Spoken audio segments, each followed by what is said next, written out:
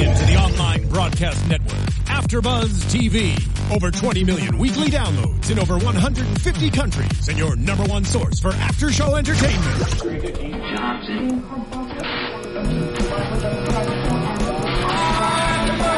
AfterBuzz TV, the destination for TV superfans, producing aftershows for over 300 of your favorite TV shows, interviewing celebrities and showrunners, and bringing you behind-the-scenes exclusives. All thanks to E! Entertainment's Maria Menounos, producer Kevin Undergaro, and internet leader Akamai.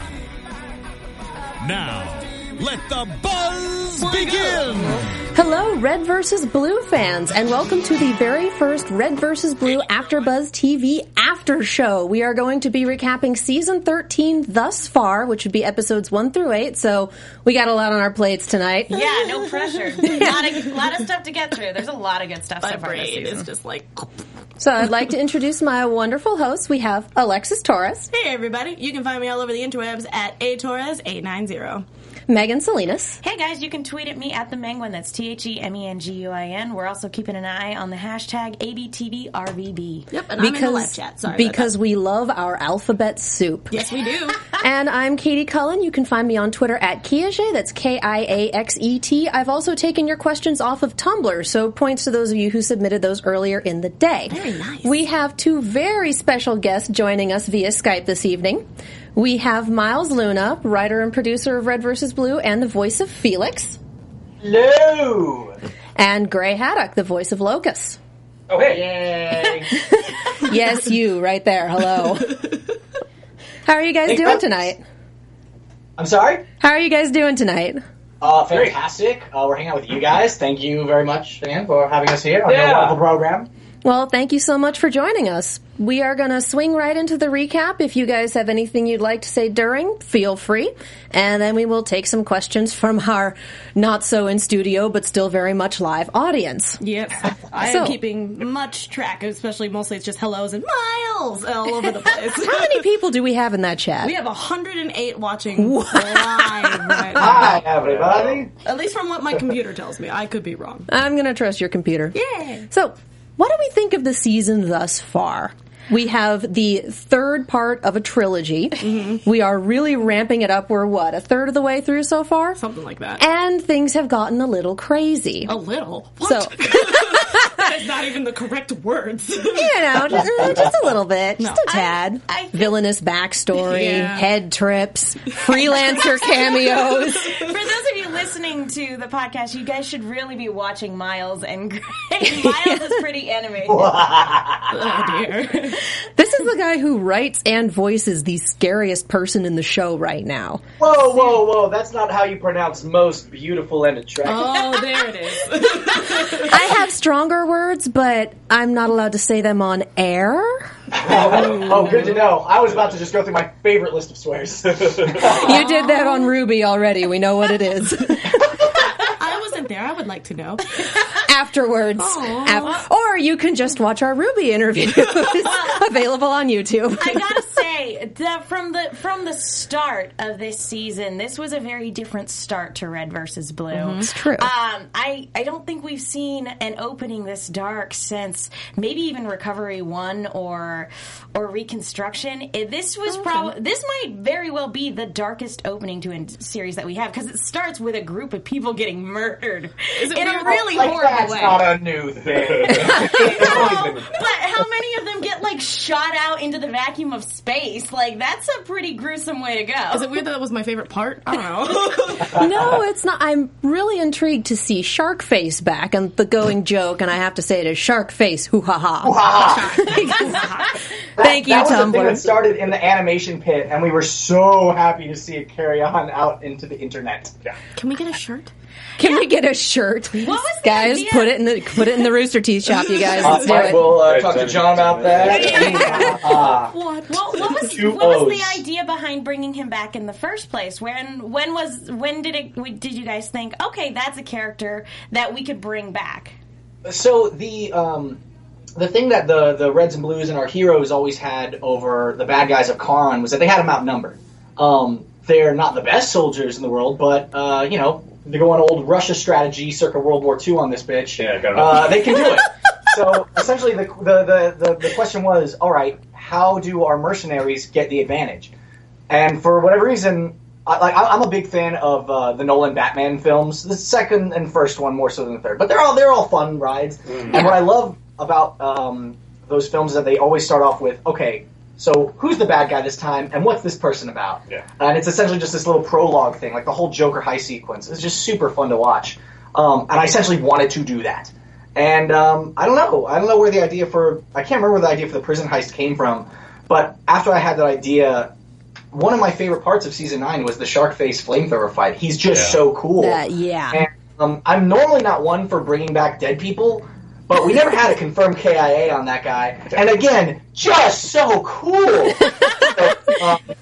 So I wanted him to be on the ship, and then once I started working on scripts for the season, he ended up being a larger role in the story than I initially planned for him to be. He was just kind of be what he was in Season 9, which was just kind of a mini-boss. Yeah. But he was just so much fun. You wanted someone that tied in the freelancer pass a little bit, right? Yeah, essentially everybody has their foil this season, and there's a lot of running themes throughout that I'm sure we'll talk about as we reach the end of the season. But yeah, he's essentially your nega freelancer. He was on the other side, and given the actual storyline of how all of these seasons have played out, you come to find in Season 10 that the freelancers weren't exactly the good guys in this scenario. He was the dude that was hired to protect the company. He didn't know that. Yeah. So I think it's interesting to have a villain that actually has... I just love stories that give the villain some time on screen. And some of them you sympathize with, some of them you kind of see where they're coming from, and some of them you just love to hate. And I feel like we're hitting all three of those this season, and I couldn't be happier. Yeah, no, it's just an amazing way to kick off the stakes this year. It's like, no, this is it. They're getting serious. They're going to do anything that they want. Yeah. They can to go ahead and take out the Reds and Blues. And it was really just a way to say, like, hey,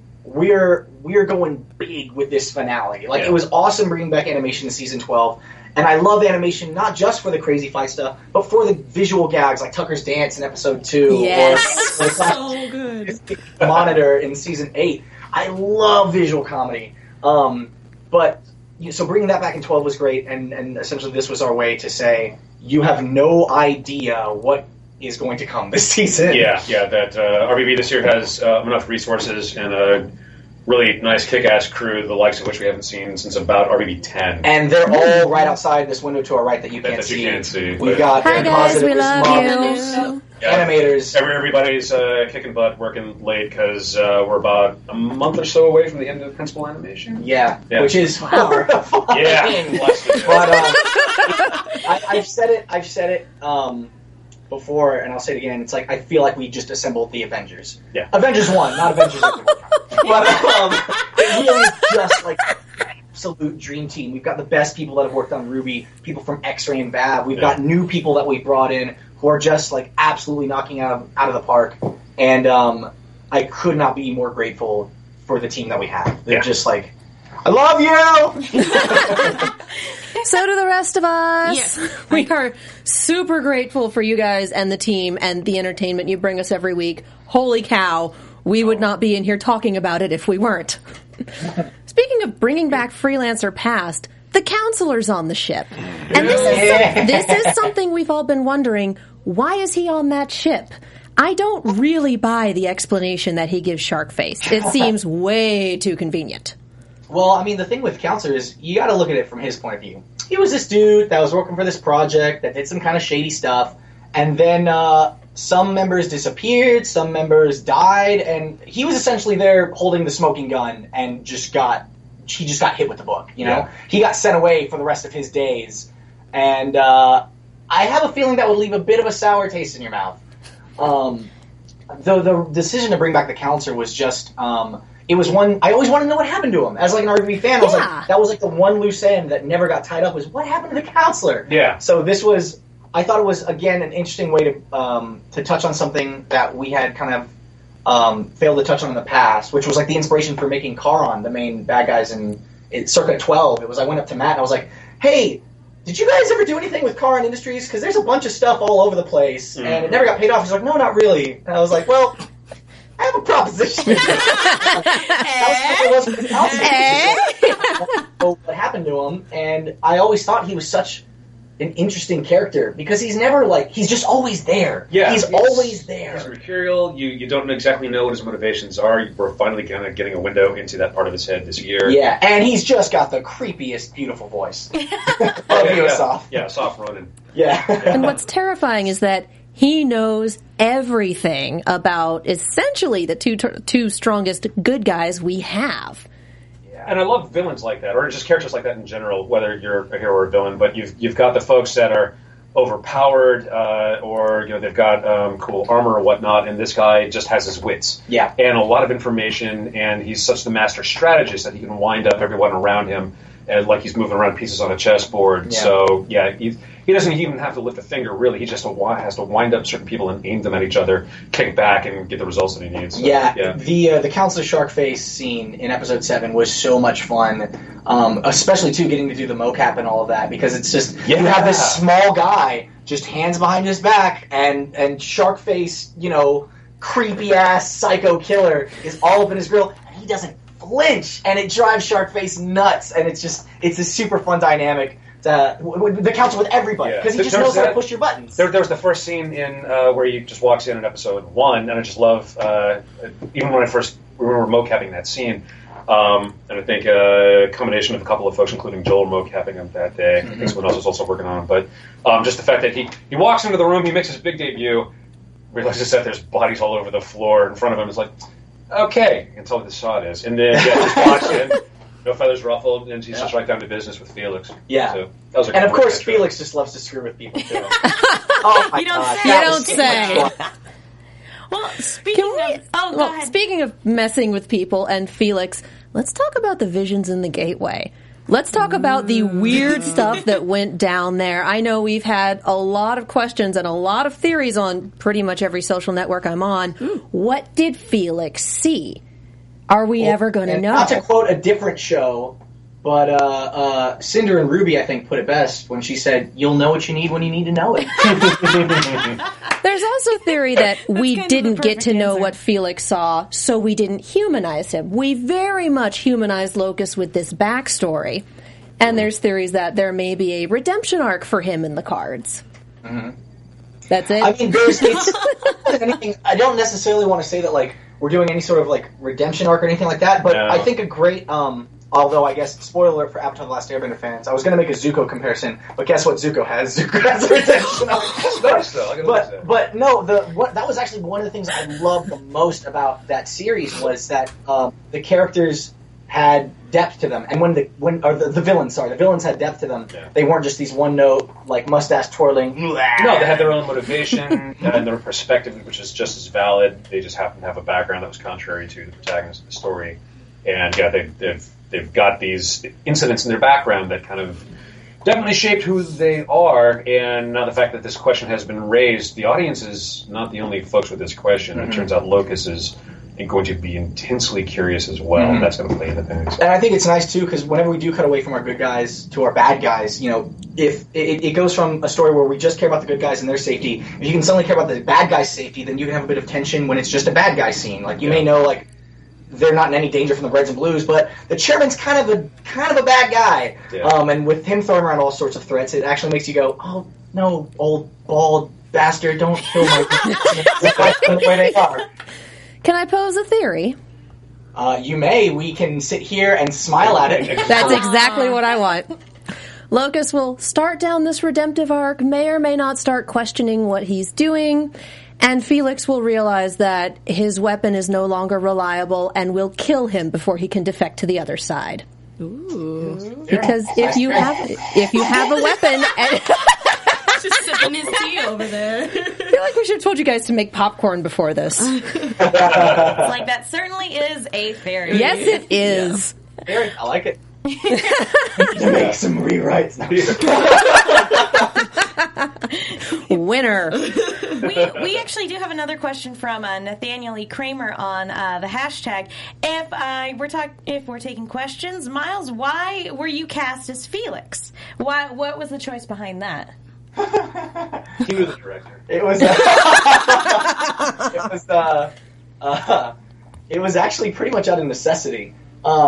So yeah, we wrote Locust. I'll tell you too. In season 11, the first time we threw you in the booth, you were like, so what's this character all about? And I was like, well, he needs to be big and scary. I'm still working on the rest, but can you do that for these first few lines?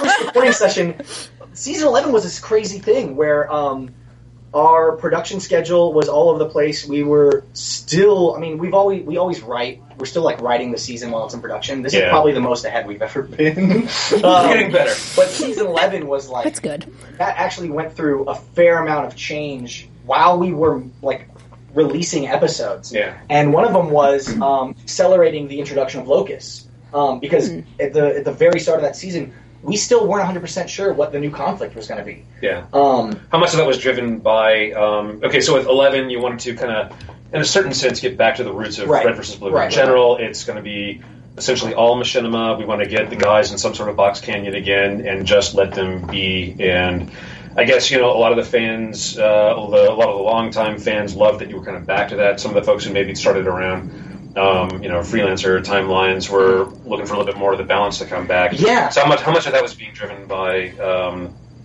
different parts of the audience? Right. Yeah. It was more like most of the time we always make the show that we want to make, and usually like we appreciate the instant feedback that you get from the internet. Yeah. But very, very rarely will we actually make a change due to comments because we do what we want to do. Yeah, which actually comes in handy when you take the approach that we tend to have, which is sort of developing some of the episodes on the fly after they've begun airing. But that season was when we realized, we wanted to go back to just straight comedy, and that just wasn't really an option anymore. We needed something else. We needed something a little more substantial. So, yeah, like I said, we accelerated the introduction of our villainous villains. And so that meant, that first episode, I still didn't have Locus figured out. I just knew that he was going to be really scary, and he was going to shoot a dude in the back.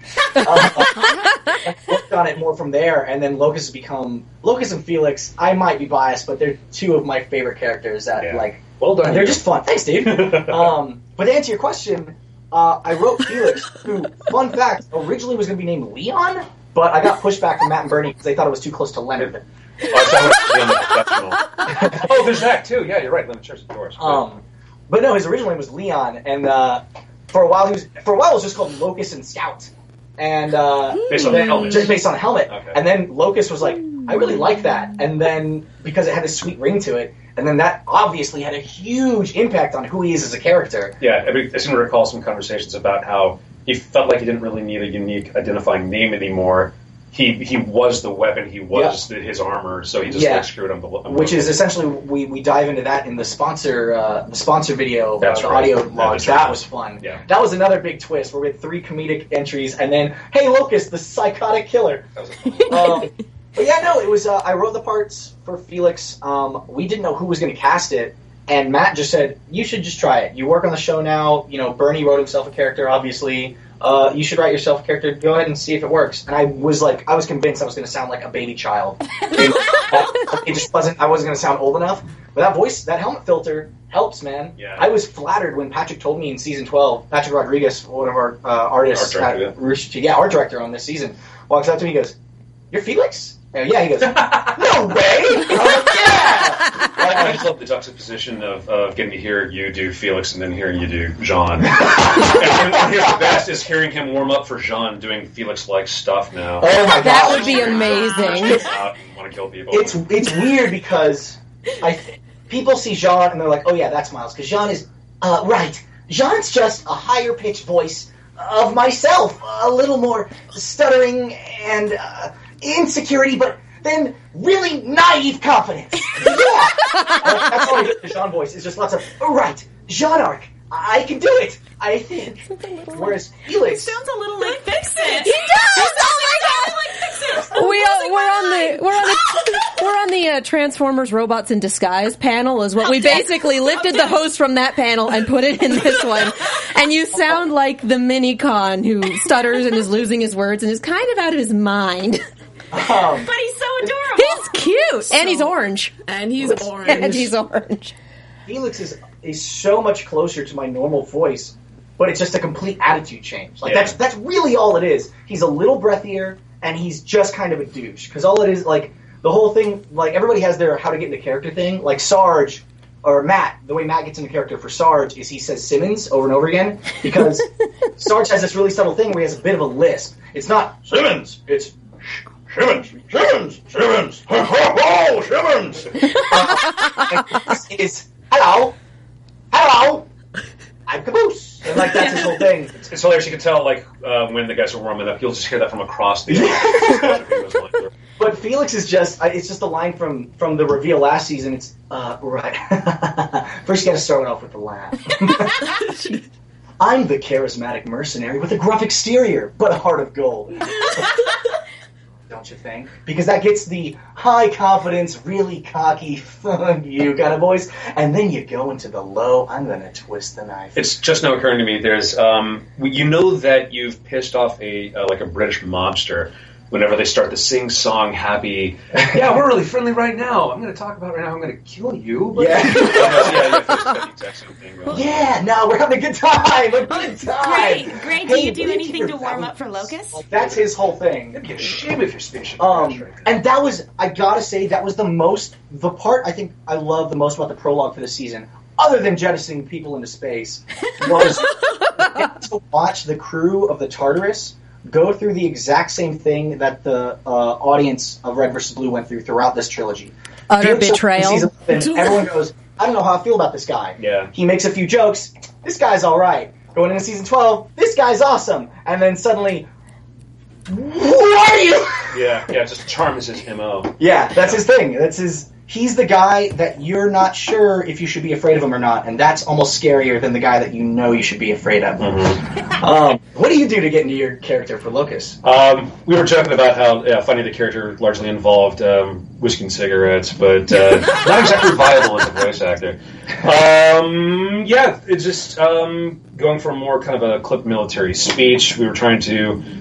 Yeah, it took us a little bit to sort of find the voice the first couple of episodes. It kind of bounced around between James Earl Jones to, I don't know, pick a classic badass soldier type. But, these days, I guess I say unfortunate a lot. Unfortunate.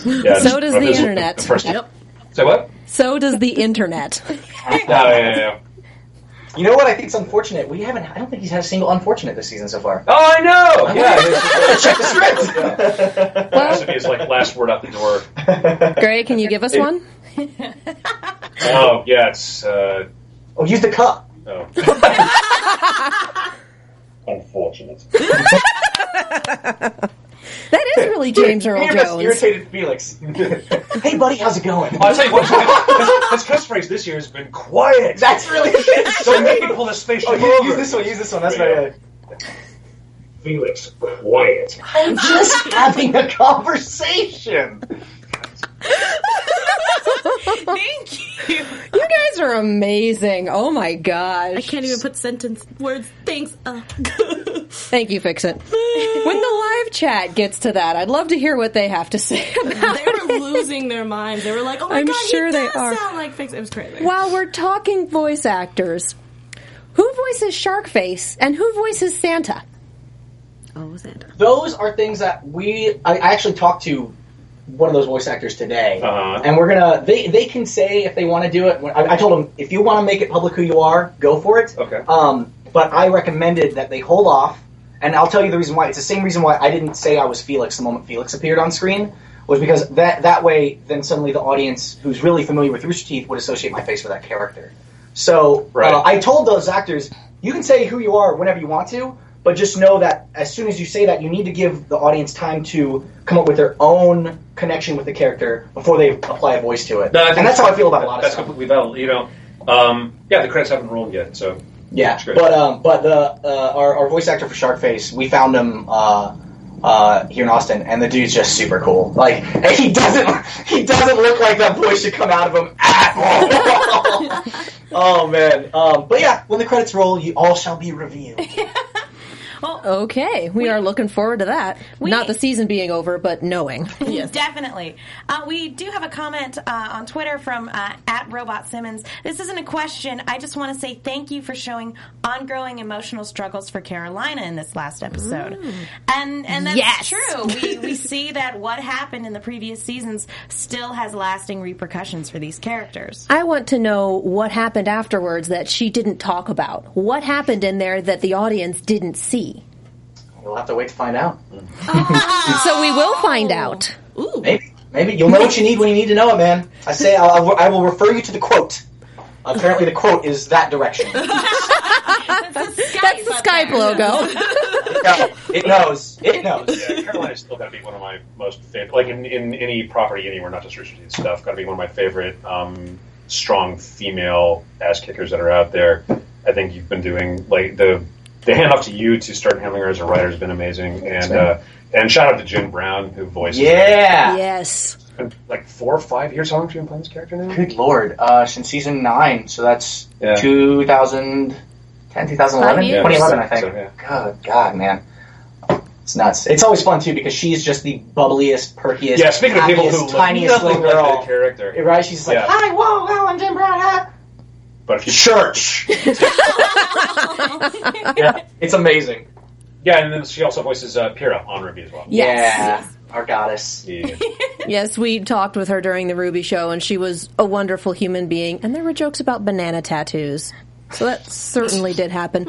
Right. When are Carolina and Kimball going to have a conversation? No, that was my question. Dang it! I think that's everyone. There is a they Tumblr counting episodes until they have a conversation. No way. There They had is. Someone send me a link. in episode 5, where they were butting heads a little bit. I'll tell you though, like one of the most difficult things about this season in particular is just the number of characters that we have.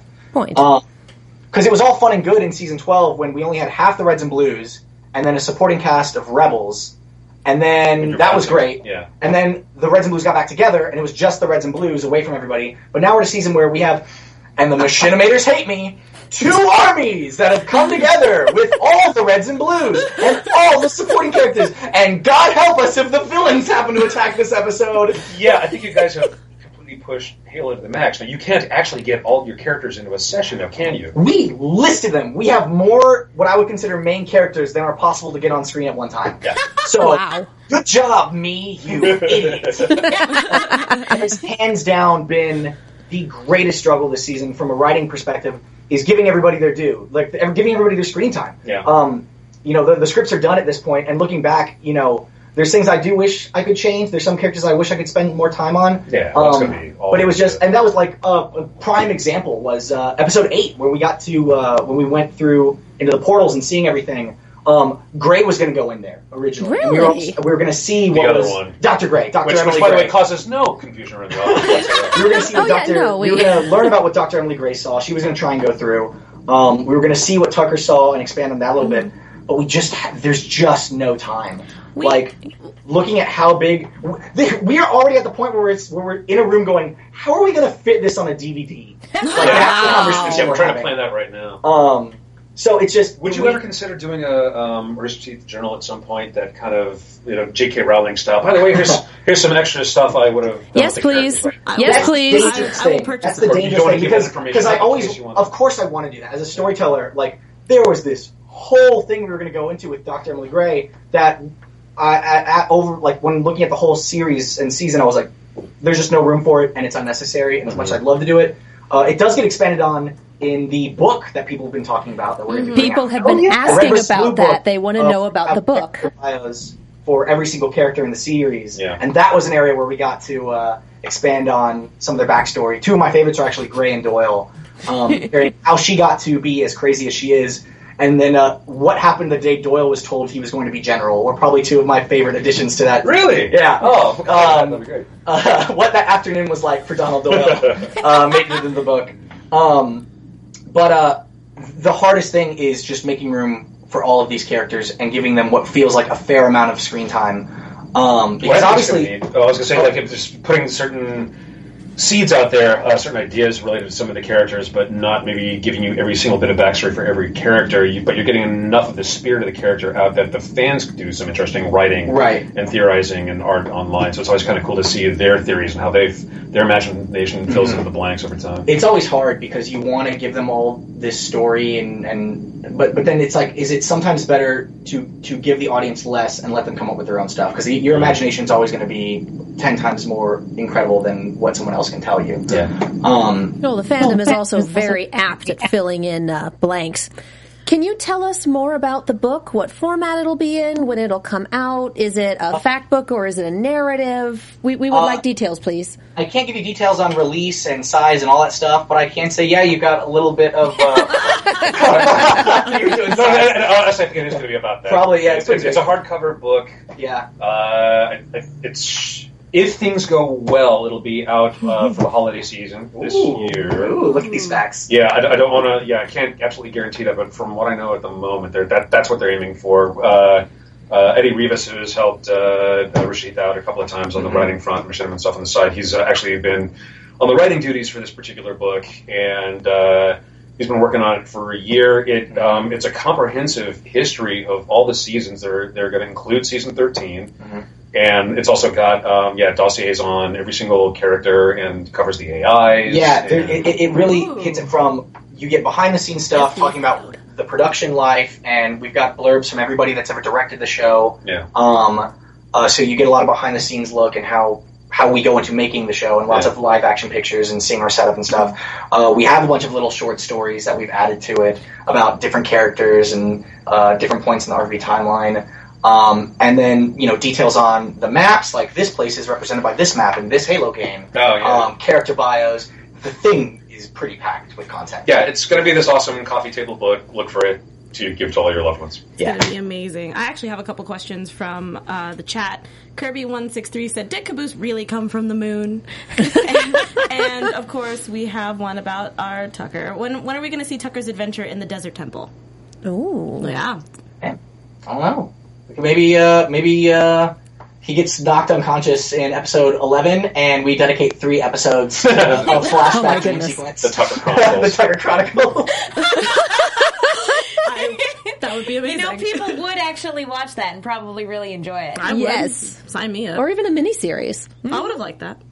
Yeah. We've done prequels. I know. Give us a reason to hit that AfterBuzz exclusive button. Just give us a reason. Oh, my word. So, back to the series a little bit. Let's talk about the chairman. Let's talk about this guy. That monster. And I am editing my language heavily. As we refer to him. So, I mean... Gentleman. This jerk. Voice back in season 10. In 6. In 6? Yeah. Okay. So he's the letters. Yeah. It's been a while. Yeah. Yeah. Voiced by... and modeled after Jack Lee. We made him a little scarier in his model. Jack Lee's much prettier. Isn't he the same model really as York? Just the face of... Whenever I think of the face of evil, I think of an old white dude that has way too much money. Like, that's what I come to associate the face of evil with. Just like Can I have a shirt? Selfish, old white dude that doesn't want to share any of his stuff and take everybody else's. So it's a bit of a collector. Yeah. Chairman's a creepy dude. As you can see with that bad touch that he gives the meta suit in episode 6. Oh my god. Harley, I think, did that shot, and I told her, just make the audience uncomfortable.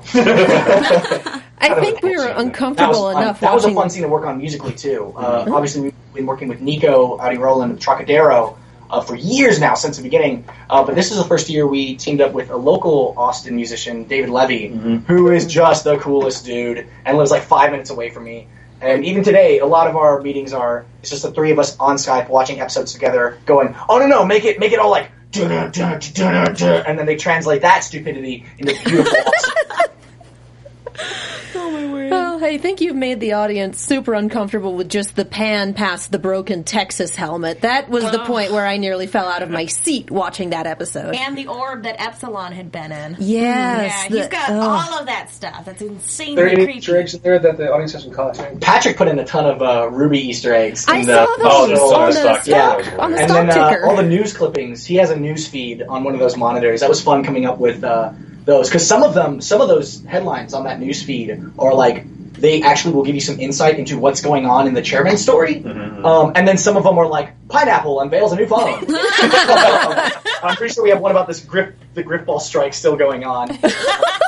Yeah, but for all you people that love to analyze things frame by frame, check out the news feed in the background of that scene. It's pretty fun. You heard the man. Mm-hmm. I expect a photo set on Tumblr within the hour. Get going, guys. Oh, yeah, I've seen it. Yeah. I hope there's headlines from the world of Remnant. That'd be hilarious. Oh my god. Their the stock tickers were Ruby and Juniper. I noticed that the first time I was watching. Like, what? The Shani Corporation stock is going up. I guess. Yeah, that goes back to a tradition, I guess, ever since like 9 or 10, we started comping in little background gags like that. There's the security station in the opening of season 10 where I think it was Epic Sax guy is running in the background. There's an animated adventure in there, too. Oh, that's right. Yeah, RTAA is running on another computer. Yeah. So. Nice. So awesome. We actually have a question for our table. Really? Actually. Wow. Right. From at Whoa Rebecca on Twitter. Whoa, Rebecca. Awesome name. Guys, important question for everyone. Red team or blue team? Hello. Whoa, wait a minute. Okay, there was also people in the chat that would also like to ask our awesome, beautifully amazing guests if they are also for the red team or the blue team as well. Well, we know should Miles go- is red team. You guys go first. I am wearing a blue army shirt Yeah, that says everybody- freelancer in disguise on the back. So I'm you're blue like team. undecided then? Undecided. No, I'm just a shameless Agent Washington fan. Wow. Hey. I gotta say, I gotta go with blue team. I like the fact that they always move the plot along, and I gravitate towards Hashtag blue team problems. exactly. And that basically summed up why I'm more drawn to blue team. Well, I know it's weird I know that you guys, our guests can't see, but I'm wearing a lot of red, but I'm actually blue team. I am a giant fan, and I just love Church. He's So just you're everything. Simmons. Church is my favorite. You're Simmons when he keeps defecting. Yes. Twice. Did it happen twice? Yes, it did, and I can totally relate to that. All right, gentlemen. Red team or blue team?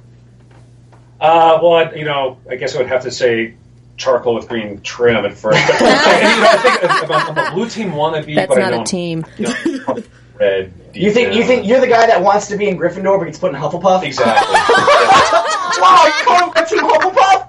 Come on! Hufflepuffs are awesome. Man. No. You're all a bunch of dirty blues. It's all about the red team.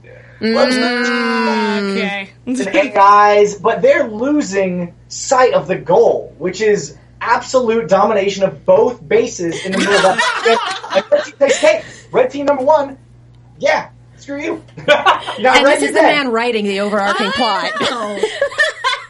Oh my god. Someone said love Team you, man. Freelancer. I love you. I don't want to be on Team for sure. Freelancer because they're all dead. Or screwed up. Not all of them, but yes. You were correct. Come on, Team Mercenary, lines form to the right. It's like those lines at Comic-Con for the 8 a.m. panels that no one goes to. They're trying to get people to go in, but just no one. Trust me, it'll be worth your while. Just go. Yeah, we're fed or They never new. No. Oh, fed or new, guys? No. You can't make me choose. Okay. Kimball's team. I was Sure. going to say, what's my life well- expectancy? Right? Oh yeah, in case we have forgotten, Are we not talking Gray about it yet? also does Doyle. General Doyle. Who's just the greatest little this week. At least he's not fainting. So the points where Doyle is having a conversation with Locus are just... Do you record those two separately, or do you talk to yourself? Yeah, no, I wish I could pull that off. No, we recorded the two characters totally separately, just because Locus physically takes the voice somewhere that'd be kind of hard to recover from. Mm-hmm. So it's a little hard to bounce back and forth between the two. If you want to pull off the Hugh Laurie-ness of Doyle, you kind of earlier in the day when the voice is in better shape. What's awesome is that after I've been talking all day long and shouting across the studio and whatever, then you're in great shape for Locus. Oh yeah. So. We realized the other day we were putting the Locust filter on your On voice. Doyle? At the end of the day, because we were like, does Locust sound deeper than usual? And everything looked the same. The only thing we come to a conclusion to was that day you were Actually- particularly tired and went way lower than yeah. usual. Okay. So it's hard. We had a question Yeah, from... because he's not just the voice of Doyle and Locust. You're also the animation department head and like producer and like this dude does everything all the time, and his screen is constantly filled with spreadsheets. And, Jeez. it's just the most impressive Look thing at ever. this sexy life of making animation. He wears many hats. Yes. And Ryder, you and Carrie have been helping to y'all helped to write the PSAs for this season. Yeah, thank you for letting us fuck those up. No. We are, and we're explicit on iTunes. There it goes. The next 2 PSAs that we're doing are probably going to get us in trouble for different reasons, yeah. And I'm so excited. And the last PSA is going to be probably the most idiotic, insane PSA we've ever done, and I can't wait for it. Yeah. But I'd like to apologize now to our IT crew here at Rooster Teeth for... Yeah, we'll see how the next couple of PSAs go. Oh, dear. Well, that is going to be fun and interesting. I'm excited. Next one is, 10 days from now? When's the next PSA? It's always 4 episodes and a PSA. Right. So it's next week. What comes out this weekend? That's a PSA, because we just... It is, right? Yeah. You'll see one of them this weekend, and then we'll have fun on the comments for that one. Okay, you go. Yeah, we have a question from Saddlezilla on Tumblr. Out of all the characters you voice, who do you have the most fun voicing? It's for both of you. Oh, man. Well, at the moment, I'm still hung up on envisioning a giant saddle destroying a city like a oh man, I don't know. I get asked that a lot, and the thing it's a cliche, but it's like trying to pick your favorite child. All the characters around here, and I'm not BSing. All the characters around here are so well written. I've been doing a lot of villains the last couple of years, but here's the thing. They're so well rounded, and it's kind of like what we were talking about before. Is that they're not 2D cardboard mustache twisters. They have their own real agenda based on that particular character's needs and background, and it just kind of depends on what mood you're in that day. Is which one is your favorite? It's if you want something more stylish, charming and whatnot. I've got to match some of the sitting buttons when you're doing Felix, but for me it's Torchwick. When you're just single-minded, I am just going to destroy this thing in front of me. Every task, get out of my way. That's going to be Locus. And then just for the, I've split my focus too many ways. I'm really not entirely sure what I'm doing today. Then Doyle's very satisfying for that. For me, it's Felix. I never get to be really, really mean. I'm probably a little narcissistic. Sean is essentially just, me through middle school. I've played that character before. And Sean's such an idiot. That poor child. But Felix is just so much, it really is just become a guilty pleasure whenever I get to go into a booth and do Felix stuff. Those are great breaks during the day. That's the cool thing is that, with everything else that's going on in the department or in the company as a whole, you can go you are forced to get in the booth, get isolated. You're working just with the director, and in Red versus Blue's case, it's you. Yeah. But to have that very singular, focused director-actor relationship, and you want to do right by the character, it's awesome to just hop in the booth and reset for an hour and be someone else for an hour and just play. Yeah, and then you can kind of you've had your break and you can go deal with the rest of the day again. Yeah, it's gonna be I will say it is a lot of fun to say rude, terrible Felix-esque things in the Jean voice, though. Xbox Live was not cooperating with us, and I had to go into the booth to do Jean lines, and I just swore for 30 minutes about how much I was angry at Xbox Live, just in Jean's voice. Stupid piece of garbage! You also have to thank Lindsay and Jordan for giving me an outlet for when I'm hungover. Watching over an X-rated Valve, he's always a fun one to do. Also, when you're complete, I think what's been playing Felix even more fun is he's not only did we reveal that he's a bad guy in season 12, but by the end of season I got death threats. About Locus and Felix. What fandom? I am ashamed of you. What is happening? Jeez. Not cool, guys. Not nice. The end of season 12. Not only do you realize he's a bad dude, you realize his last monologue before he gets outed by Tucker and Church. It's this dude's not just bad. He's straight up off his rocker. He's a sociopath. That continue that was his first real slip. Was in episode 18 of season 12, and they're becoming more and more frequent as time goes on. It's been really interesting. Yeah, you think you have Felix and Locus figured out, and then you start to realize, Locus just might be extremely sociopathic, but Felix is downright psychotic. Yeah. It's been really fun playing this kind of bait and switch with these two, and you get one thing in one hand and another in another. But it's that has probably been the longest play of this trilogy, and it's been so much fun to do along the way. Yeah. Yeah. And it's only gonna get weirder. Yeah. Following up on that. With a long rush down to the grand finale of the trilogy. Man, we had an editorial meeting today, and we were talking about the pace at which things are going to be going for the rest of the season, and we were like, yeah, so these episodes are big, but then we have a break here, and then the next episode is big, and then the next one's big, and then next one's big one, and then there's a really big one, and then there's a big one, and then there's like the huge one. Yeah. Oh God, we're all going to die. Oh, you just watch. Like, there's just so much that's yet to happen this season that's just going to blow everything away. Yeah. But now's a good time to catch up. I mean, if you haven't been following all the episodes that have come out lately, RVB has his own channel on YouTube now. Oh yeah, and we're now uploading season 13 there. Yeah, all of 1 through 12 is there, and people should not be intimidated by, it's RVB is the longest running American web series of sci-fi, something or another. Yeah, there's some marketing bullet point there somewhere. But each season runs between 2 to 3 hours, so you can binge watch the whole run of the show over the course of a long weekend. Now's a good time to jump in before we wrap up season 13. Yeah. So go hit the YouTube channel to just do it. Yeah. Like, comment, subscribe. That's my line. Stealing a thunder. Following up on the Locus and Felix, we have a duo of questions from Malachroma on Tumblr. What do you love about the Locus and Felix dynamic? What was your favorite Locus and Felix scene to voice?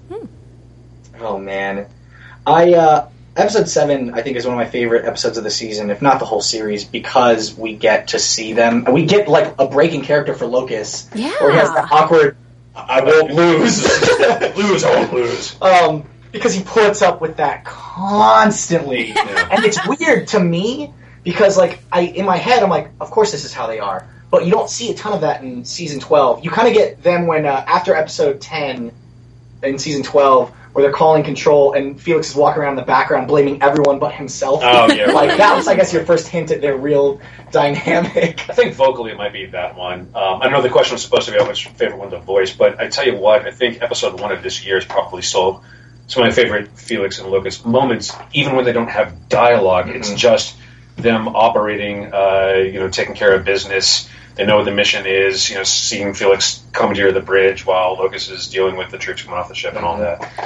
Which is my long way of saying that, the performance of these characters is not just the voices, it's also the animators. Oh, God, yeah. And some of my favorite character moments of all have nothing to do with, not dialogue, but it's also just little influences that the animators are putting in. Yeah, it's Felix doesn't just take the mic from Locus. Felix takes the mic from Locus and gives him a, you tried, Pat.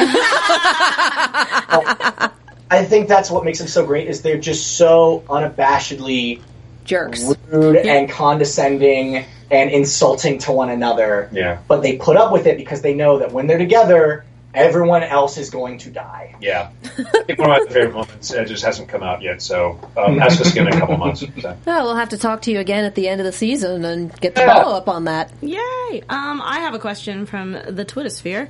The Twittersphere? The Twittersphere. It's from Kuma, who's also in the chat. Hey, buddy.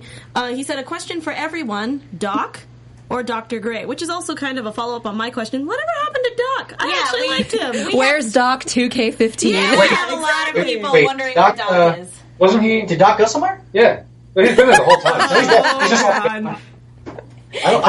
People keep asking, where's Doc? It's like, no, dude, he's there. I don't know what you're talking about. Miles, you're going to start a riot. You are going to start a riot with that. I don't see what it'd be about, but okay, so be it. The Reds and Blues would never forget about Doc. Yeah, no. You get a little bit of red and a little bit of blue. They get together, you make purple. Yeah. No. Purple strong throughout the course trilogy. Team pacifist. Oh, poor Doc. Oh my God. Doc or Doc? Question still stands. Gentlemen, would you like to go first? They're just so... One's a cake and one's a pie. And they're both delicious in their own right. I'm sticking to that. I love Dr. Emily Gray. Because she appears to be just the sweetest thing, but she's just so not. She really is a scary, disturbing politically incorrect nightmare wrapped up in a cute girl. Which is fun. She and Nora would probably get along great. Because Darling, I'm a nightmare dressed like a daydream. Yeah. Oh my god, I was excited. T-Swift. Nightmare wrapped like a daydream. Oh, good. I don't know. I love them both, but I have a ton of love for Dr. Gray. Yeah, I gotta say, I love them both. Doc's great. I love his, well-intentioned, inevitable befuddledness that inevitably occurs. But there's a certain energy that Dr. Gray has got that is so unique to all the previous ongoings of the RVB universe that it's this cool new. I love someone who's that smart and more or less functional is now part of the crew. And yet still has to be crazy enough on her own that she still fits in with the rest of the gang. That's a really neat balance. Yeah, I mean, because aside from, Donut, there really are no upbeat, cheery characters that aren't idiots, you know? And, Donut's just so naive. It was fun to have a ray of sunshine that could get things done and also scare you. Yeah. The opera torture scene was so cool. the best. Thanks. Oh my I was god. very proud of that. It's Aaron who actually sang that. Yeah. Yeah. What was the line last? This is one of my favorites. Was punch him in the. That's what punch him I in the. Yeah. The jugular. The jugular. Punch him in the goddamn throat. Why did you say so in the first place? Yeah, that was great. I also love how she's just really not that afraid of anybody. The only times we ever see Dr. Gray get concerned is when it looks like a bunch of people that she knows are going to die. Yeah.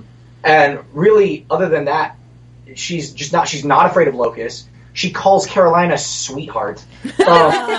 Just everything just goes whoo over her head, and she's just, shut up, you're my patient. I'm going to give you robot legs. Because why not, right? You'll like them when you're older. I don't want to hear it.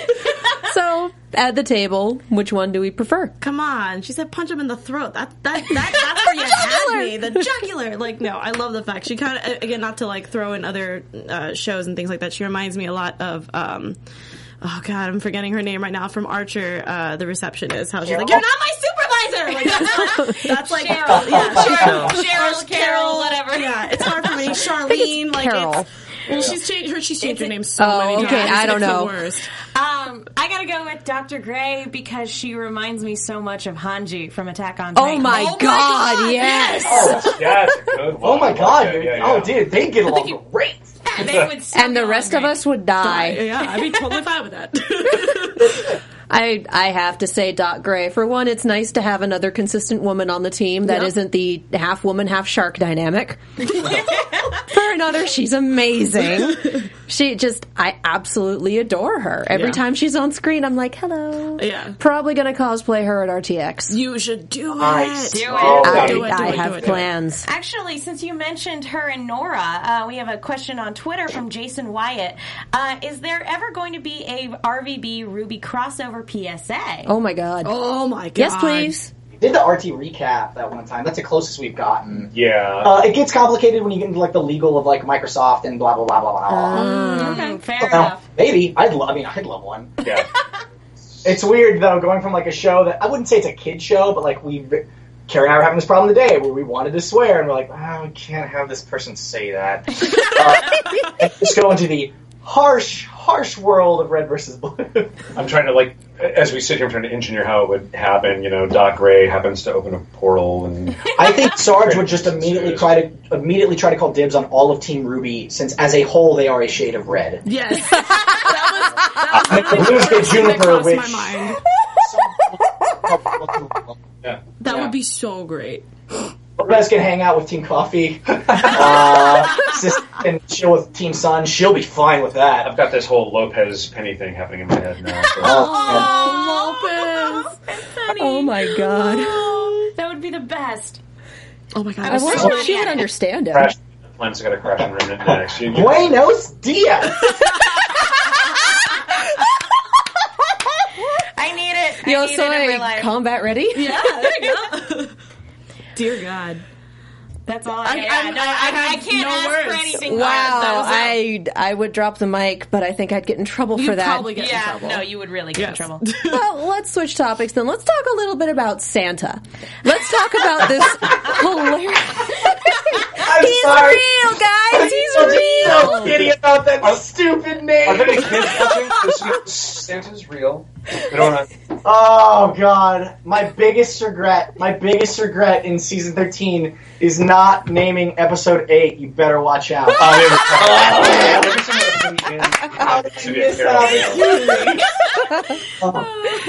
So instead of a Mortal Kombat reference, we go with the old Christmas Carol. I think it would be great. Hindsight, man. Hindsight. So we have an alien AI construct who is running these so-called trials, trying to find the true warrior and spitting essentially everyone out except for Caboose, and then regretting what he wished for. True warrior. Because Caboose has nothing going on. No. Oh, he's got plenty of space for stuff to go on in. He's just, So many room for He's activities, He's the Keanu Reeves of Ultimate Warriors.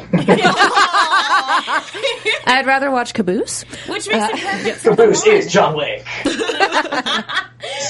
me Freckles! I will avenge you, Freckles. Can I say the confetti coming out of the gun That just was my every time? favorite part. Every single time. I was just sitting there like, hey, confetti, it's a parade. Ducker did it.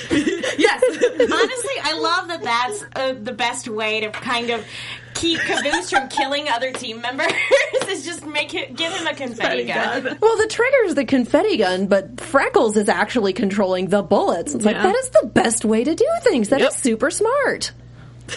More reasons to prefer Dr. Gray. Oh, this hilarious explanation. What I also enjoyed was like during some of the early reviews here on the production. You know, Matt and Bernie would be in the room watching the episode, and we'd be watching kind of rough versions of the animation, and certainly the effects weren't in yet, and the confetti wasn't there yet. And just having to explain, like, what the hell is going on? It's like, no, trust us, it'll be funny later. Confetti comes out of the gun, and it'll be a thing. But, You just have to imagine it. yeah. Imagination. The whole panel just did the SpongeBob motion, so you know. Yep, just like that. Ooh. So does this officially make Caboose the Great Destroyer again? I don't know. There's a lot of going back and forth about the Great Prophecy. I think Muriel has been on this theory for a while now, and it's Shout looking out to her. She is on top of it. She's on top. I've been calling this show Neri's Theories because She's really disturbingly good at figuring things out. yeah, well, that's what she does. She's really super good at it, but she's been hanging on this Great Prophecy thing for about a season and a half, and it's looking like it's falling into place. There's still a lot left unknown about Santa and his intentions and his purpose and what. I can't do it. Is it safe to say that he has a list and he's checking it twice? I think that's a safe assumption. What's And great Lucas is and Felix are on the naughty list. I'll be talking with our compositing team, Robert and Rick, and I'll be like, "Hey guys, so I looked at the latest cut. I really think we need to adjust the levels on Santa. I'm sorry, on Santa. Sorry, I can't take myself seriously for a second. It's hard to stay serious when you have a character named Santa. That was the day where I walked up to Carrie with the script. I said, I need you to stop me if this is too stupid. And I showed him the page. And he was like, that's just stupid enough. Just my word. I don't know if you've seen it. Daft Prodigy on Tumblr did a Photoshop, and she shopped a little Santa hat and a beard onto the AI. So you have Santa. Speaking of AIs, besides Church, because everybody knows that's my favorite AI, who is your favorite AI? Guys? Oh, I'm going to send this to the guys first. The whole time? Oh, I know your answer. I know your answer. Yeah, I was always charmed by Theta. Yeah. Aww. Wow. It was great. Oh, God. And just to see him in action again a little bit last year in the AI time episode when they're calculating what to deal with the guys coming through the door and all that. I really like Gamma when he was posing as Gary. Yes. But there's just something beautiful about Delta, because in a world of absolute absurdity and chaos, he is logical. Mm-hmm. And I don't know how, but he manages to always be logical in every situation, and I just loved his back and forth with York. Really do. Delta, first AI, best AI. Yeah, he's kind of almost got that Spock level of wit and humor, even when you're not entirely sure if he's putting you on or not. I guess that's what I love. He's got a little bit of vision in him, maybe a little bit of a little bit, yeah. almost to the point where his logic makes him seem naive at times. But not, I don't know. I think I like Delta. I would agree with you. Delta. Yeah, perfect. How about you guys? I loved O'Malley. I really did. I thought O'Malley was a riot. He was amazing. I love him too. I have to hop on that bandwagon because I totally forgot, but I love him so much. Sorry, I'm losing my mind. Dr. Jekyll, Mr. Hyde thing was just so always so much great. fun. It's crazy to think of. Look at our villains from the beginning of the series and where we're at now. Well, that was also him after he'd been hanging out in Caboose's mind for a while. Oh my god. My knee-jerk reaction was Delta, but if we're going to go with first AI, best AI, Tex. Yeah! Tex. Come on. Yeah. Right now, Bernie's watching at home going, this is bullshit. It's all the different incarnations of Epsilon. Damn, you guys put your characters through the ringer. He's such a tragic character. He's real sad. And it just keeps iterating and going for him. I'm sorry, we're sitting here watching you drink, and it's just... I have to do this because we have a question on Twitter from Farley, who is the wonderful person who sent you those writer's tears. Yep, straight from Ireland. And she asks, so Epsilon and his memory fragments, are we going to see more of them? And on a scale of 1 to 10, how much trouble should we expect? Ooh, good question. The exact right amount of trouble. Yeah, and, excuse me while I loudly sip. Yeah, There he goes again. We'll more than likely be seeing those guys pop back up at one point or another.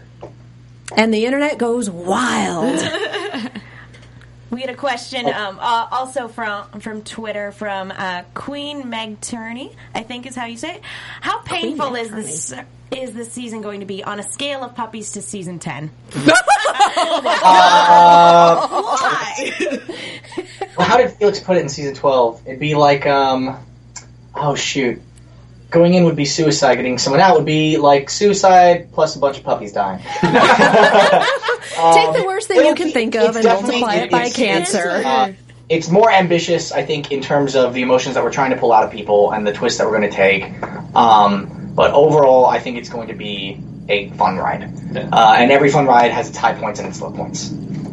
Well said. Thank you. Like I said a minute ago, the writers from RVB and you the last few years, some of my most favorite writers in any medium, whether it's movies or comics, novels, whatever, it's the ones who just put their characters through the ringer, and it's how do they change, how do they evolve, how do they get better, what new weaknesses are exposed, do they become a new version of themselves by the end of it. You guys are pulling some really neat tricks over the years in what you've been up to.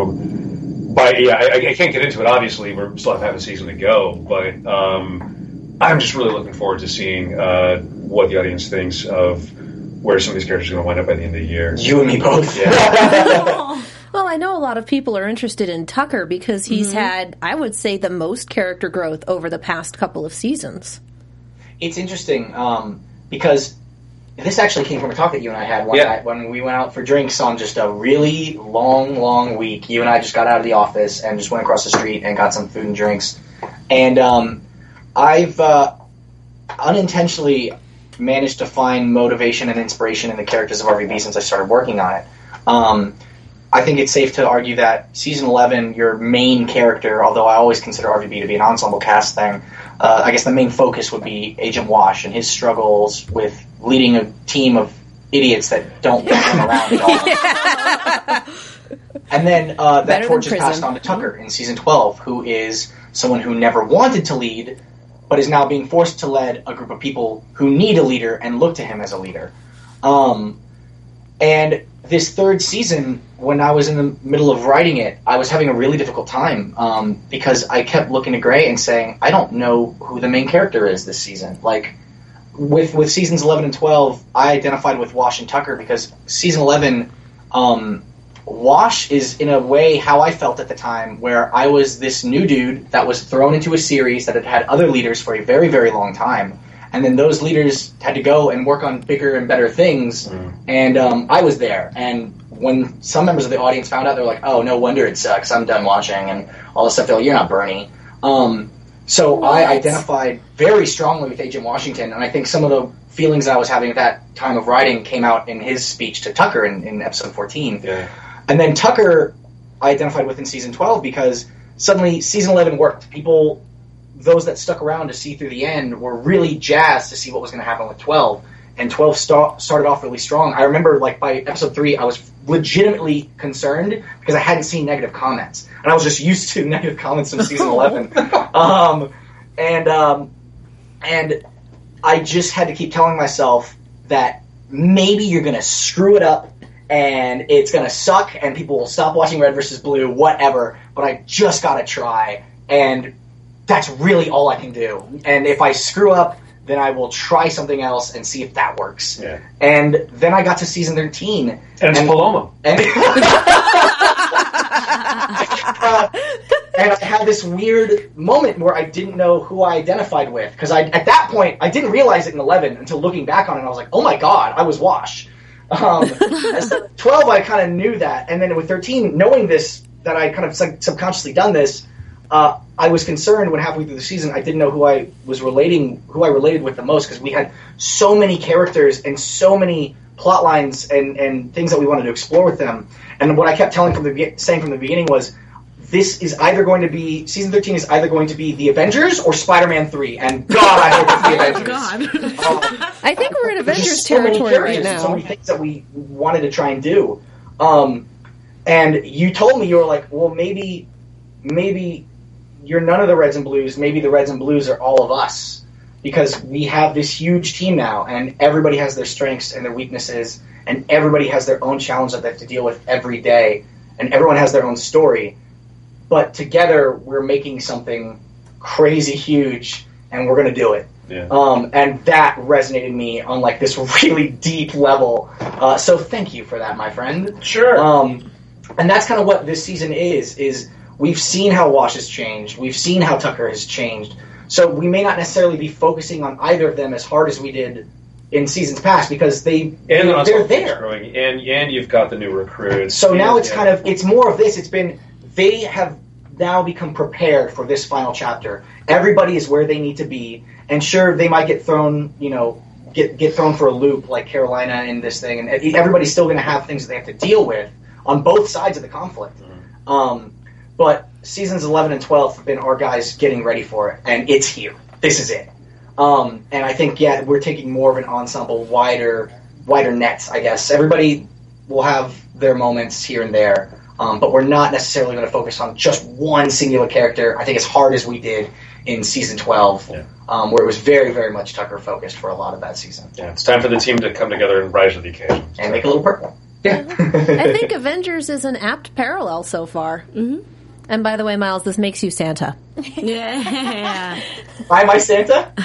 Because reasons. Because you're trying to find the best and the worthiest and bring them together to accomplish a task. See, here's my favorite thing, by the way, about Santa, is from Santa's point of view, this name makes absolute perfect sense. Like he shows up, he's like, I'm Santa. People giving him weird looks. He's like, I don't understand. What's the problem? And they have to explain to him, well, you see, back on Earth, Santa is this like mythical being that judges people and then gives them tips whether they're worthy. And he's like, that guy sounds awesome. That seems absolutely perfect. I love this guy. Can I meet him? Like, it makes absolutely, like, the logic is sound in the naming. He's red. He has a white trim on his shoulders. Perfect. Oh, wow, yeah. And notice we have a red AI and a blue AI.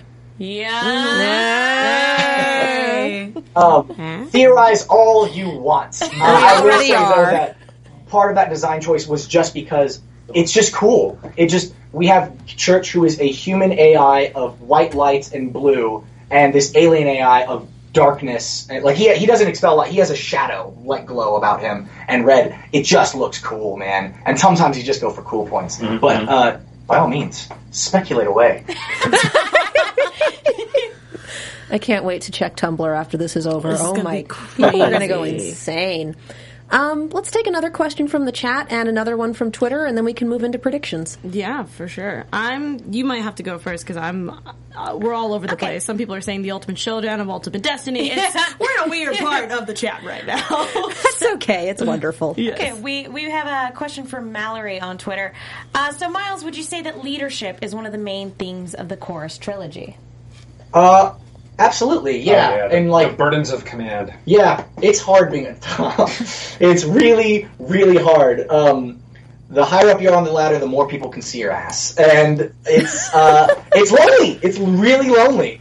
And I think that's such an interesting dynamic because a lot of like people like associate being the leader means you're really awesome and you're great and you get to make the decisions. But really, it's more of if you're the leader, you have to be awesome, and you have to make choices, and you have to constantly set the example. And if you find someone that naturally exhibits those qualities, great, but those people are few and far between. Yeah. Well, I guess Tucker's evolution has been just great. I mean, that's something I've been loving relating to over the last couple of years. It's just like, he's one of the quintessential just normal guys, possibly with an enhanced libido, but he's more or less a normal guy. But just to kind of see him understand that there's this thing in front of him that he has to get done, and he has to start kind of taking care of those around him because like if he doesn't do it, then no one else will. So. And Kimball in that same vein, like Kimball is very much just all the different perspectives on being responsible for others and the challenges of leadership and whatnot. It's been quite the motif the last couple of years. I guess that just kind of happened. And when you get some interesting debate going between Doyle and Kimball. Yeah. Both care about the same planet and have very, very parallel goals, but just because the methodologies were ever so slightly askew to each other, then that's it, they're at war. Sometimes that's all it takes. Yeah. And it's and I think that, I mean that's one commentary I did want to make in season 12 was that there is no bad guy in the Civil War. Because when you're in war with some other opposing force, it's like, via propaganda or whatever you want to call it, it's like you tell yourself, we're the good guys, they're the bad guys, we're the good guys, they're the bad guys. But when you take a step back, really, and look at the whole thing, everything is just conflicting ideology on a lot of stuff. I'm pulling this out of the air while we discuss this right now. Communication seems to be a thing. Yes. Contact. That you've and communication, voices, music, harmony, playing well together, that sort of thing. I mean, right to the fact that you've named the cities and the planet and the forces after it. But wait till you get to the street names in Harmonia. Yeah, but just when it's when people are off on their own and they're isolated and they're focused on the goal, but maybe just are lacking certain perspective or aren't doing a reality check of the situation, then that can get you into trouble, basically. And then it's only when, going back to the example of Kimball and Doyle, it's when they start conversing and trying to work their stuff out, whether they're rehashing old wounds or trying to understand that they've had a united goal all along, they just have different methodologies. That's been a really cool theme that I like seeing get explored in a show like this. Thanks. Yeah, the birth of the internet was like something that was just beautiful because there's prior to it, it's like I think in France, I'm pretty sure everybody eats snails and baguettes, and they all just go and then internet came along, and now you're on Reddit talking with someone from France, and they're like, I mean, baguettes are pretty cool, but it's not all that's here. Oh, and the whole thing this year about, it's, again, course is cut off, and that's the huge problem. These folks can't communicate with the rest of the galaxy. There's obviously a lot of filtered and warped misinformation getting out thanks to the chairman, and it's the Reds and Blues are coming together to just get a message out and just kind of open up to the rest of the galaxy what's going on this planet. So I guess a lot of it is just, I feel like, a lot of problems in the world can be solved when you just like put down the guns for a second and let's talk this out. Is I guess something that I wish more people would kind of understand. I think most people wish that's the case. But That's super deep. I have another question from Twitter. I'm breaking my own rules, but I'm super biased, and this speaks to me. Ooh. It's from Nicholas Bez. Was the reason Wash was acting so strange towards Red Team because he doesn't want to get close to people and lose them again? I think you can take that as any way that you want to. It's one of those things where you never want to specifically say, this is exactly what that character was.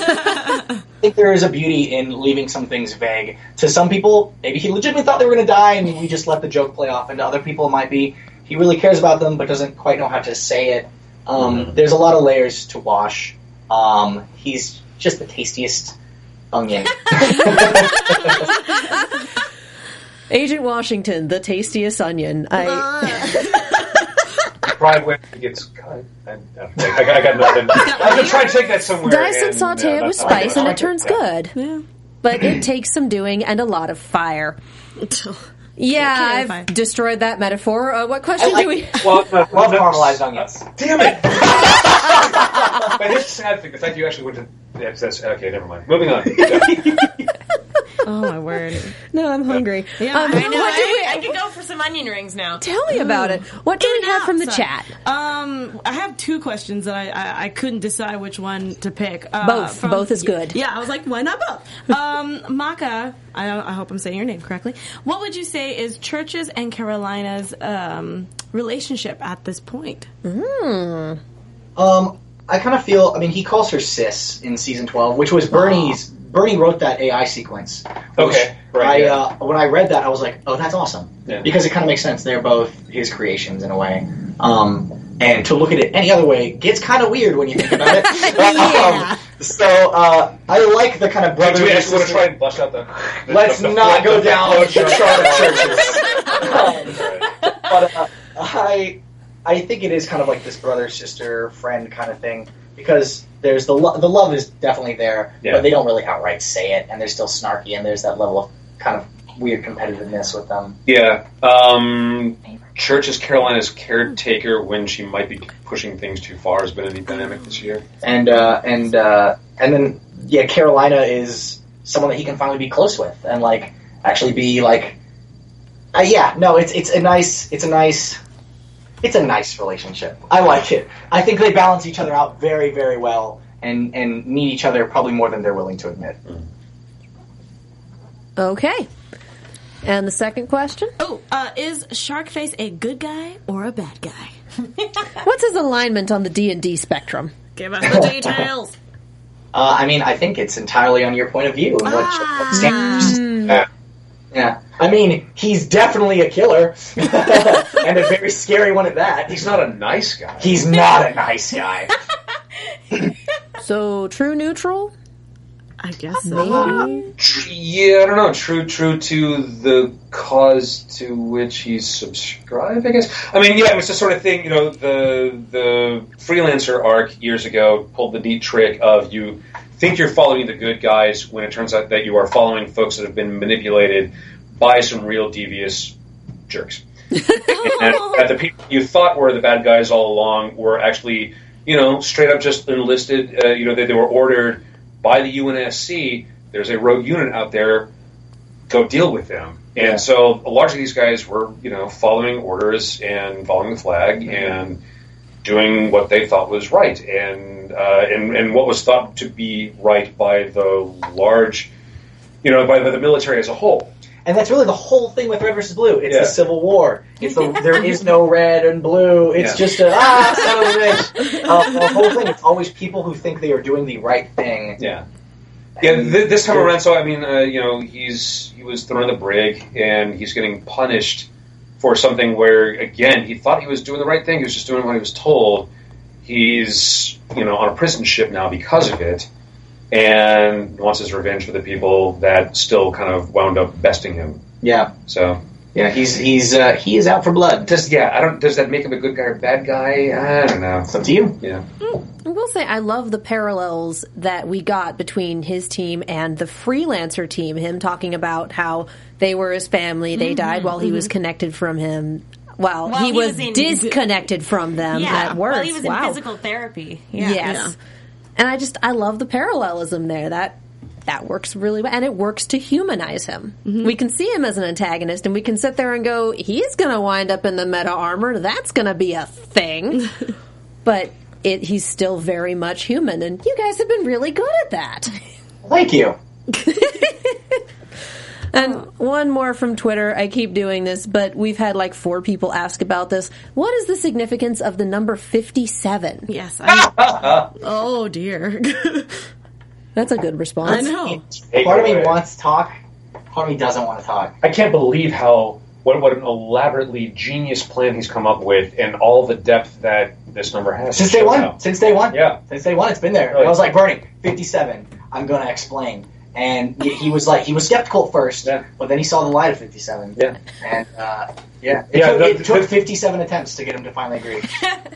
I feel like I'm looking at the Cloverfield marketing again with all the sixes and the 11808. Yeah.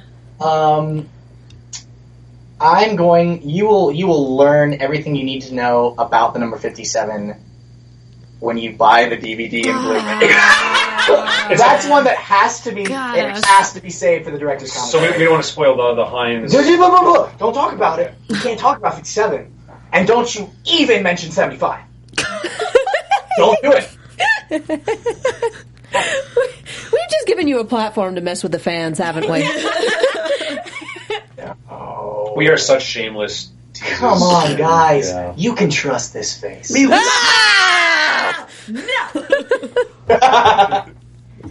Congratulations. That's again, anyone who's listening on iTunes, you need to be actually watching this. And while we're talking about it, let's run into it. For those of you who are listening on iTunes, thank you so much. Please be sure to rate, comment, subscribe, give us 5 stars, let us know that you love us, because that lets our producers know that you love us, and then we get to keep doing things like this and bringing on wonderful, fantastic guests who tease us mercilessly because they're like that.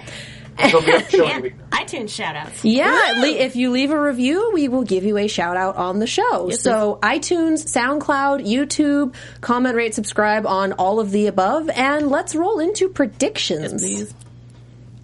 Eventually. Someday. I don't think we gave them... We don't get the Laser Light Show tonight. That's okay. Alexis, do you have predictions for the next few episodes? I don't know. I'm kind of... See... With me, it's really hard to do this with Red versus Blue just because anything can happen. So it's really hard for me to just pinpoint. I'm just really excited to see what happens with Tucker. That's my main thing right now that has really snatched me up. I want to see what happens, and he's grown so much. Exactly, and the character development is nuts, and that's my main thing. Is not main thing, but it's the one thing that's on my brain. And if we are going ahead with this great prophecy thing, he's been connected to that since season 4 because Junior, whom I'd love to see come back in. Yes.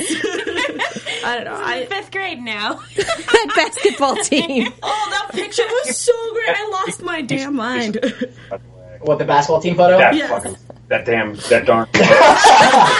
We're already rated explicit. You might as well go for it. I already used the word, so you might as well join us. There you go. Ta-da! But yes. I gotta say, too, that was probably one of the craziest. That is right up there with the snowman from season 12 with, favorite Photoshop gag. Yeah, Patrick went above and beyond on that one and took all of our young faces to make those basketball players. Was that Patrick? Did Josh help at all? I think Patrick put that whole one together. Okay. Yeah, I think Josh and Else is usually our Photoshop. Yeah. That one's fun. Hey, by the way, I just got to throw this out there just because it's driving me crazy. Everyone's like, if Junior's in 5th grade right now, this is crazy. Like, what? How old is he? What's going on? That picture can be from any point in time. That could have been. I just had to get that because that's the one thing that people keep going, how is this possible? I'm like, well, it's really easy, actually. It's a photograph. It's a physical photo. Photograph. Anytime someone just throws in Nickelback references, Did you know that you can sing Benedict Cumberbatch's name to that song? No way. Benedict Cumberbatch. Oh, you've ruined my life. I regret nothing. So predictions.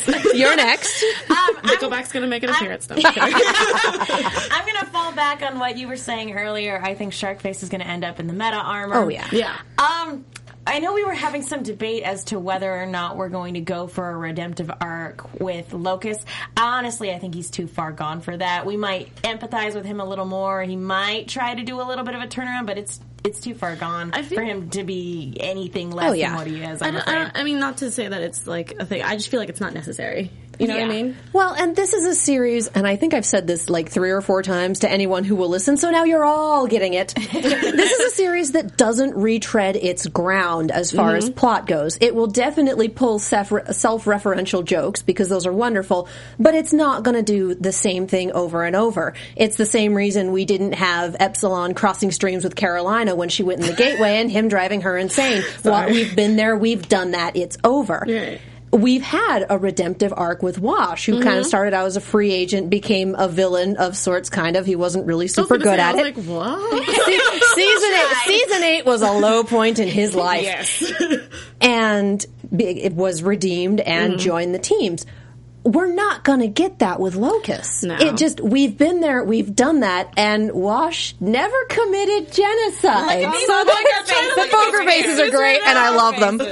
But, and I brought this up, and I'm sticking by this theory. If Locust wavers, if he looks like he's going to turn, if he fails to perform his duty, Felix will take him out. Yeah. Because if you have a weapon and you're in war, and you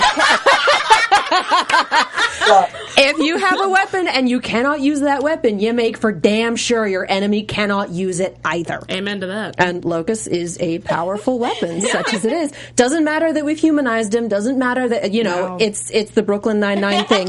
Cool story. What Cool is story, it? bro? Cool. No, it was Cool cool motive, motive, still murder. Yeah. Thank you. That's what I was going for. So I think we're... For those of you listening, they have a little nesting doll. They have the nesting dolls that Neri What does painted that for them. mean? I don't know. You tell me. And there has been a lot of putting them in half and putting them inside each other, and it's oh my god, Oh, God. prop comedy. Now I'm going to take you apart. I love it. I think Locust is going, if he has a redemptive arc, it's going to be an aborted one. Yeah. I think we are going to have Sharkface in the meta armor that's essentially been telegraphed. Yeah. I think that's not going to last really super long. I would not be surprised to have Sharkface find out that the counselor was working with Project Freelancer and turn on him. Because he just said, I was with some people. I believed in the wrong people. He never said, yeah, I believed in the people who screwed up your face and murdered your friends. Because that's a super bad He used to be idea. handsome. That must have been great. Does that still hurt? You have a literal black eye. I don't know if you know this, but... I think that was a lot of fun in doing Sharkface's design, because I told Pat, it's like, let's make him look like he used to be the most handsome, like, frat tattooed surfer dude. Like, he used to be really cool and probably got laid all the time. And then let's just ruin his face. And I knew we did a good job when I saw a post on Tumblr that said, mark me down as terrified and aroused. That gif, yes.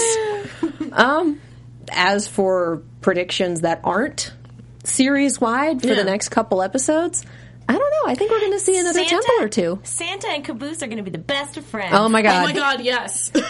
I can see Freckles having a rivalry with Santa. Caboose is mine, back off. I think someone even asked that. I think somewhere in the chat. A couple people were asking whether or not they were going to have a conversation of some sort. Yeah. I would pay so much money to see that. Well, the series is free. Well, you know what I mean. Yeah. But nobody needs to know about that. I thought that was 42, not 57. Yeah, no, that's the answer. 57 is the question right now. Does anyone have any further predictions? Anything else to say? No, just the series has been great so far, and I can't wait to see what the rest of season 13 has in store. Yeah, every single time I watch it, my jaw is like hitting the floor, so I can't wait. I've been making reaction videos and putting them on Have YouTube, you? so you can watch me going, I want to see that. People Because show. I gotta say, so Caesar, one of our modelers, it was his birthday the day the prologue came out for sponsors, and he said, for my birthday, all I want are your reaction videos. So we got a ton of reaction videos, which, by the way, are phenomenal, especially as soon as that purge door opens up. Because it goes from, ha ha ha, oh! And, one girl threw her Carolina helmet when Counselor appeared on screen, and then went, oh, I'm sorry. Oh, yeah. That was, But we have a few new people, like I said, that we brought onto the team, and one of them is Robert, who's an amazing compositor, along with Rick. And I can't come in, and we're doing some reviews, and I'm like, hey, man, you doing okay? You sound tired. Like, you worked late last night? He goes, no, I was up watching reaction videos all night. Because a lot of these members of our team are new to a Rooster Teeth show. David Levy, our one of our musicians, when we put up the trailer for RVB 13, he calls me and goes, dude, 100 people have seen that trailer. And I just went, oh, you sweet thing. Oh, you sweet summer child. Sweetheart. Oh, you sweet summer child. I can't film myself doing a reaction video because I would just look like Kermit, like running around my apartment. It'd be the worst. I've done a lot of screaming and a lot of swearing, so that's I think you're doing a good job. Good job, team. I get it all out there because, this is a nice interview. Sure. Anyway, thank you guys so much for joining us tonight. Yeah. Where can the people go? Thanks for having us on. Yeah, this was a ton of fun. We always love being on. It was fun being on for Ruby. I'm so glad we're doing this for Red vs. Blue, and I'm sure we'll do more. And RVB fans, remember, we also have a contest going on right now. It's a Red vs. Blue music video contest. You can choose any song done by Trocadero and do anything you want with it. Live action, machinima, animation for those of you who are crazy talented, mix-ups, mashups, whatever you want. It's going on for this next month. And we also have a bunch of really cool things that are going to be coming up as we lead up to the mid-season point, as well as some stuff afterwards. So come check us out. Check out the YouTube channel, Red vs. Blue. YouTube channel, there's a little more merch coming out that we can't really talk about. Pay attention to the Rooster Teeth store, and we can't wait to see everybody at RTX in August. Oh, yeah. Yeah. So for the fans who may not know, where can they find you on social networks if they want to say hi? Or badger you for the meaning of 57? My Twitter handle is MilesLuna24, all one word, and I hate the guy that took Miles Luna. You just threw all that shit. Folks can just say hello at Gray Mardigan on Twitter as well. Yeah. So, and you can always find our profiles on roosterteeth.com. Yeah, and Gray. Come say hello there. All right, well, thank you guys so much for joining us. Thank you again for having us, and I hope you all enjoy Red vs. Blue. Become a sponsor to watch Sundays. Already am. You want to stick around for the sign-off? Yeah, sure. All right. Alexis, where can the people find you? Again, stealing this from our awesome co-host, Emma Fife. I guess. Or not. Bye, gentlemen. Didn't know you guys were leaving. Oh, okay. Well, anyway. Stick around. Goodbye. On the way out. Just kidding. it was a very Felix move. Right? Oh, are you still there? I had to change the monitors. Oh, okay. We couldn't see you anymore. We couldn't see you anymore, and we got super confused. We're like goldfish that way. I can't see them. They can't see me. Let's try this again. Alexis, where can the people find you? Stealing from Emma. Okay. You're stealing from Emma. You can find me where all Alexis Torreses are sold on the interwebs at atorres890. Also find me at our sister network, BlackHollywoodLive.com, where I talk about, video games and other pop culture, awesome nerdy stuff. Be nerdy with me. Cool. And I'm Megan. You can follow me on Twitter at The Menguin. That's TheMenguin. I'm also on a bunch of shows here at AfterBuzz, and I've started writing articles for the movie Chick with 2 Ks. Be sure to check those out. I'm Katie Cullen. You can find me on Twitter, Tumblr, and Instagram at Kiaxet. That's Kiaxet. You can also find me on Snapchat at Kia Prime because, like Miles, someone took my primary moniker. The other show that I'm on here is Transformers: Robots in Disguise. Yeah. Sundays with this entire panel. Sundays at 5 p.m. Guys, thank you so much for joining us, to our wonderful guests. And thank you to everyone who tuned in for our very first episode. We will let you know when the next one airs. Thanks so much. What the hell is a puma? It's like a big cat.